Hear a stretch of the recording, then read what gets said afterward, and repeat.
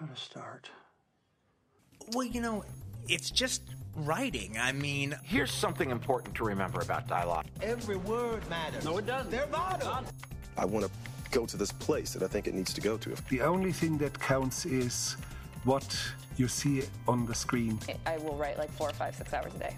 And it will be a voice made of ink and rage. Okay, I'm really glad you asked me that question. Welcome to the Creative Principles Podcast. I'm your host, Brock Swinson.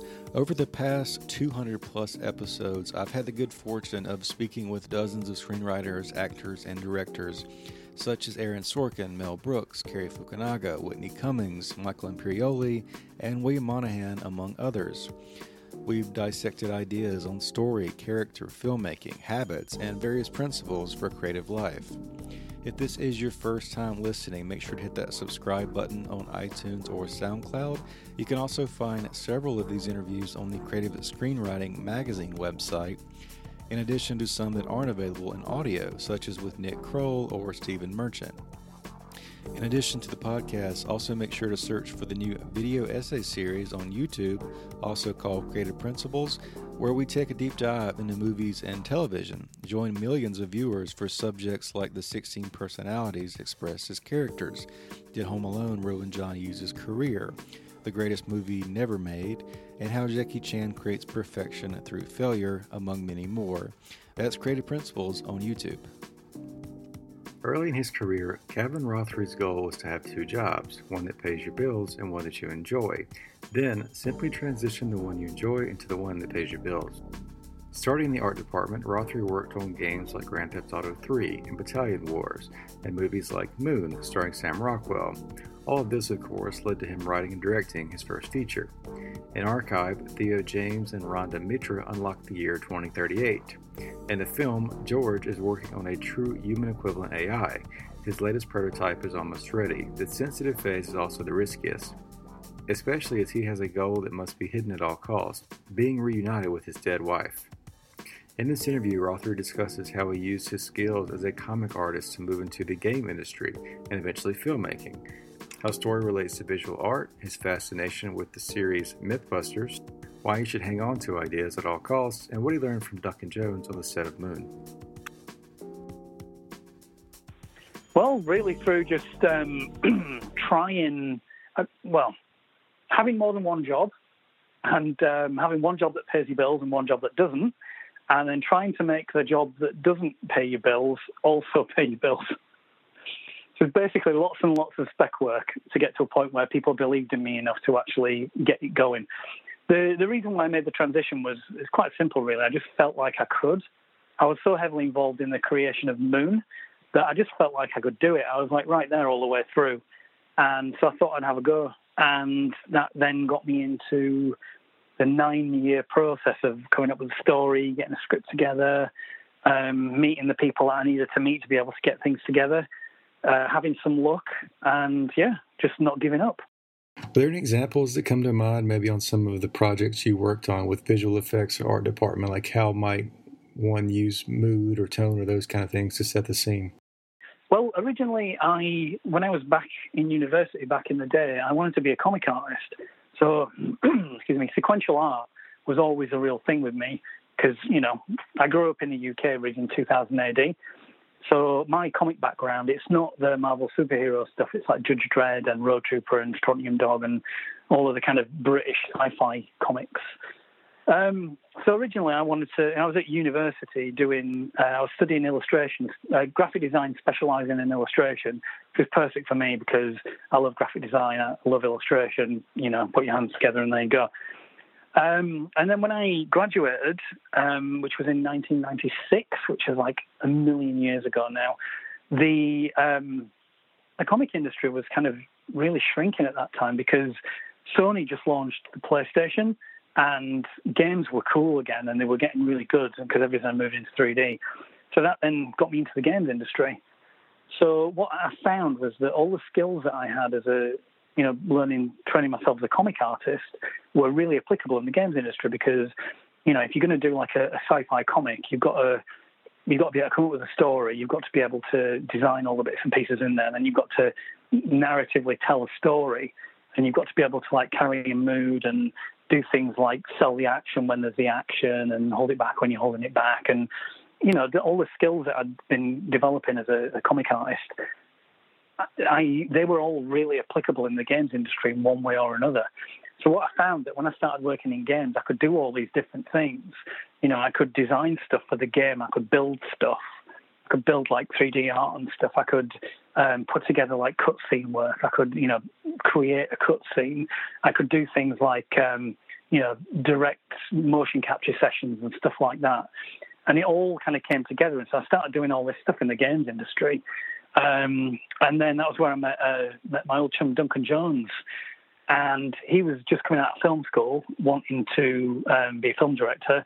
I hadn't thought about working in the film industry at all at that point, other than childhood dreams of working at ILM, which are obviously never going to happen. And so I was just doing the game stuff. But I was always like taking my 3D work further. And back in, you know, the games industry, back in the kind of late 90s, the requirements for what was in a game were much more rudimentary than they are now. So I was working with this 3D software that could do all this cool stuff, and I was only required to sort of swim in the shallow end for my job. So I started just getting into the deep end on my own time and getting into all this VFX stuff just for fun. And then when I met Duncan, I started hanging out with him. He was at film school, and so I ended up doing VFX stuff for his student films just for, you know, because he's working on a sci-fi thing. I'm like, oh, I can do a flying police car. I can do a Blade Runner street. Oh, it would be awesome. So we moved in together and just living in a flat for 10 years. And we ended up developing from that into trying to make films, because he always wanted to be a director and I just did all of the art stuff. And eventually, after 10 years, we had a couple of false starts, but eventually we made Moon. So what was the original idea for Moon, and what were some of the challenges working on that film? Well, originally we didn't know how much money we were going to get. Originally, we thought we might be able to figure out a way of getting £250,000. So it was all, you know, and this is one of the things that was really inspiring for me to do Archive, was when we were putting Moon together, that whole thing came from me and Duncan having a conversation about what we might be able to pull off. And it was all based backwards from resources. So I was really adamant that it was going to have to be a story about one guy stuck somewhere. And we'd have to use old school production techniques, which was the stuff that I grew up reading things like Cinefex and stuff. And so, you know, I've got like a stack of Cinefexes on my bookshelf in front of me right now. And it's got all the old school films in it, like 2001 and whatnot. So, you know, I grew up like poring over the production details of those kinds of films. So, you know, things like Silent Running, that was a real inspiration, because it's like one of my all-time favorite films. So to be able to bring that production approach into a contemporary production was actually quite straightforward, because you're actually uncomplicating things in your approach. The trick of it is to pick the right battles and spend what little money you have in the right areas, so it looks and feels like a complete thing, rather than feeling like it's got holes in it and all your money went on that bit. It's something that we see quite a lot in production now in television. Are you familiar with the concept of a bottle episode? Yes, yeah. So that's always a big tell these days. Whenever you spot a bottle episode, they just don't have enough money to be able to do it properly, and it shows. So the whole thing with putting together a small-scale sci-fi indie film, you've just got to be very careful which battles you pick. And one of the things that I do, this is something I picked up from watching Mythbusters, which is one of my old favourite TV shows. They really got me into thinking about repeatability and about analysing yourself as you work. So I've really gotten into this whole thing about having my own techniques and procedures down, because I've never had anyone teach me this stuff, so I have to figure it out. So I try and make sure that everything I do is repeatable as much as possible. And so what I was doing with Archive was me basically repeating and elaborating on the processes that I developed for Moon. Is that, I read Adam Savage's book last year. I know he's big on list building. Is that mainly what you're talking about? Just finding the best process and completely redefining, you know, the way you do things in the best manner? Yeah, it's being very analytical about yourself when you do things. Because, I mean, a good example of this is, you know, I wrote Archive, and it's the first screenplay I'd written. And I'd never written one before, and I was quite apprehensive about stepping up and having a go at it. But the only reason why I did it was because I had to, because I wasn't getting any results working with other writers, and years of time were passing. And the reason why I needed to work with another writer was for them to give me a script. Like, I had all the ideas, I knew what I wanted in quite explicit detail because I've been spending a long, long time explaining it to people and just not getting back what I needed. So, my whole take was, well, I know what I want this thing to be. I'll have a go at doing it myself. But I've never written anything before. And it's writing films is a whole area of art that people specialize in and just do that one thing. So, I'm really apprehensive about stepping into a new field and expecting to be able to compete with these people that's all they do. But I had no choice, so I just jumped in and did it, took a deep breath. But the repeatability thing was very important, and the process was very important because I didn't have anyone to teach me. I didn't have a process, so I had to figure out my own process of how to create a story, how to structure it, and how to roadmap a good story, and then how to translate that into a script. So honestly, so much of my thinking and my approach to things is inspired by Mythbusters. Were there parallels between the story you're trying to write, like Archive? Is that related to Stories of Moon? Would you say that they're both science fiction contained thrillers? Yeah, they're basically chamber pieces, really. They're like, one of the things that I love about films like this is that you tend to work with a very small number of actors and then just let them kind of run away with it, which is just amazing. Working with Samuel Moon was just absolutely wonderful. That guy is like a stone cold genius. When we were doing Moon, it was like, 9 or 10 years before he won his Oscar. But you could tell right then, it's like he deserved it. He was going to get one. It's like he's that good.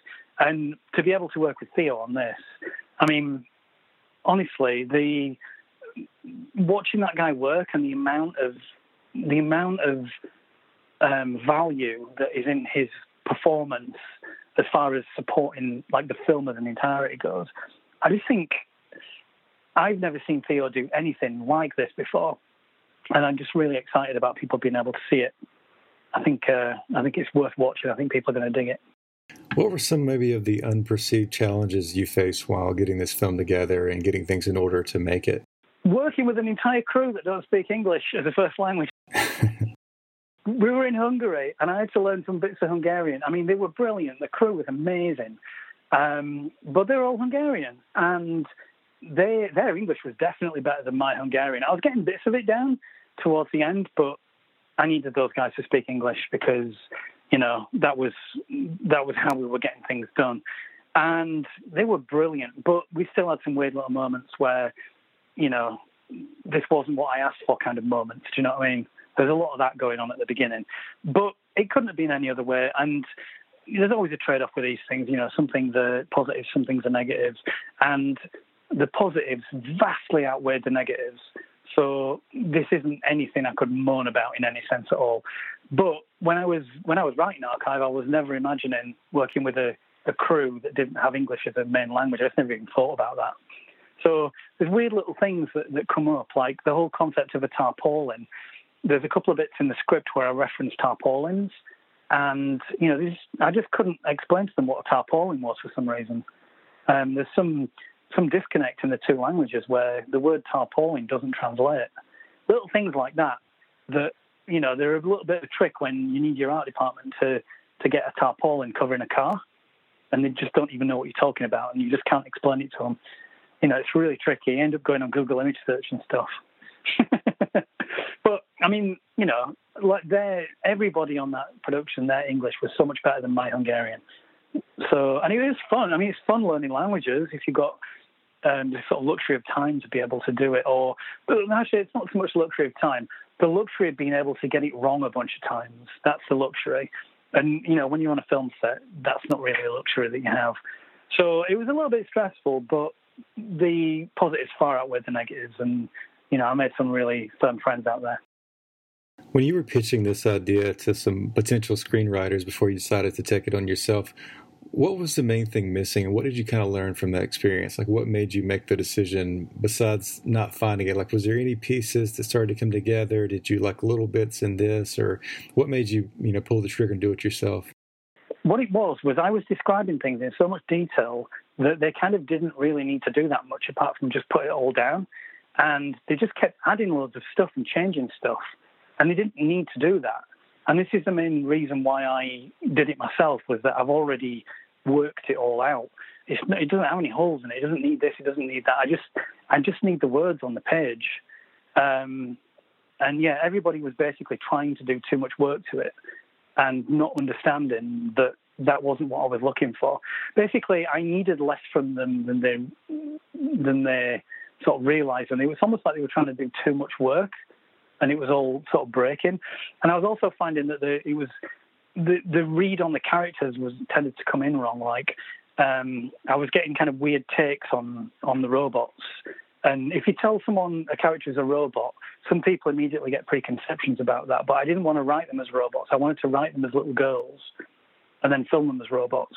And that was how I wanted to get the personalities in there. And it's just a bit of a trick. People just weren't getting it. I don't know. It was a good learning curve, though, because, I mean, now I can generate my own material, which is like a superpower, to be honest. And I should be saying thank you to them all for that, going through that process and ending up in that place. Well, I guess my last question is, what's kind of the big advice you might have for someone who has maybe some training in the art department or visual effects, they want to get their own story out there? What advice might you give that person? Figure out how to write it.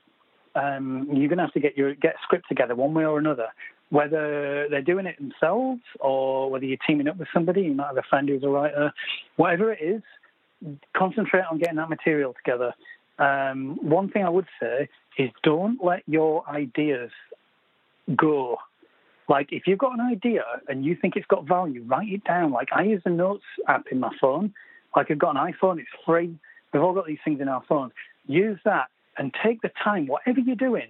If you're walking down the street, you're going somewhere, and you just have an idea that you think has got value, write it down in your notes and just leave it parked there for later.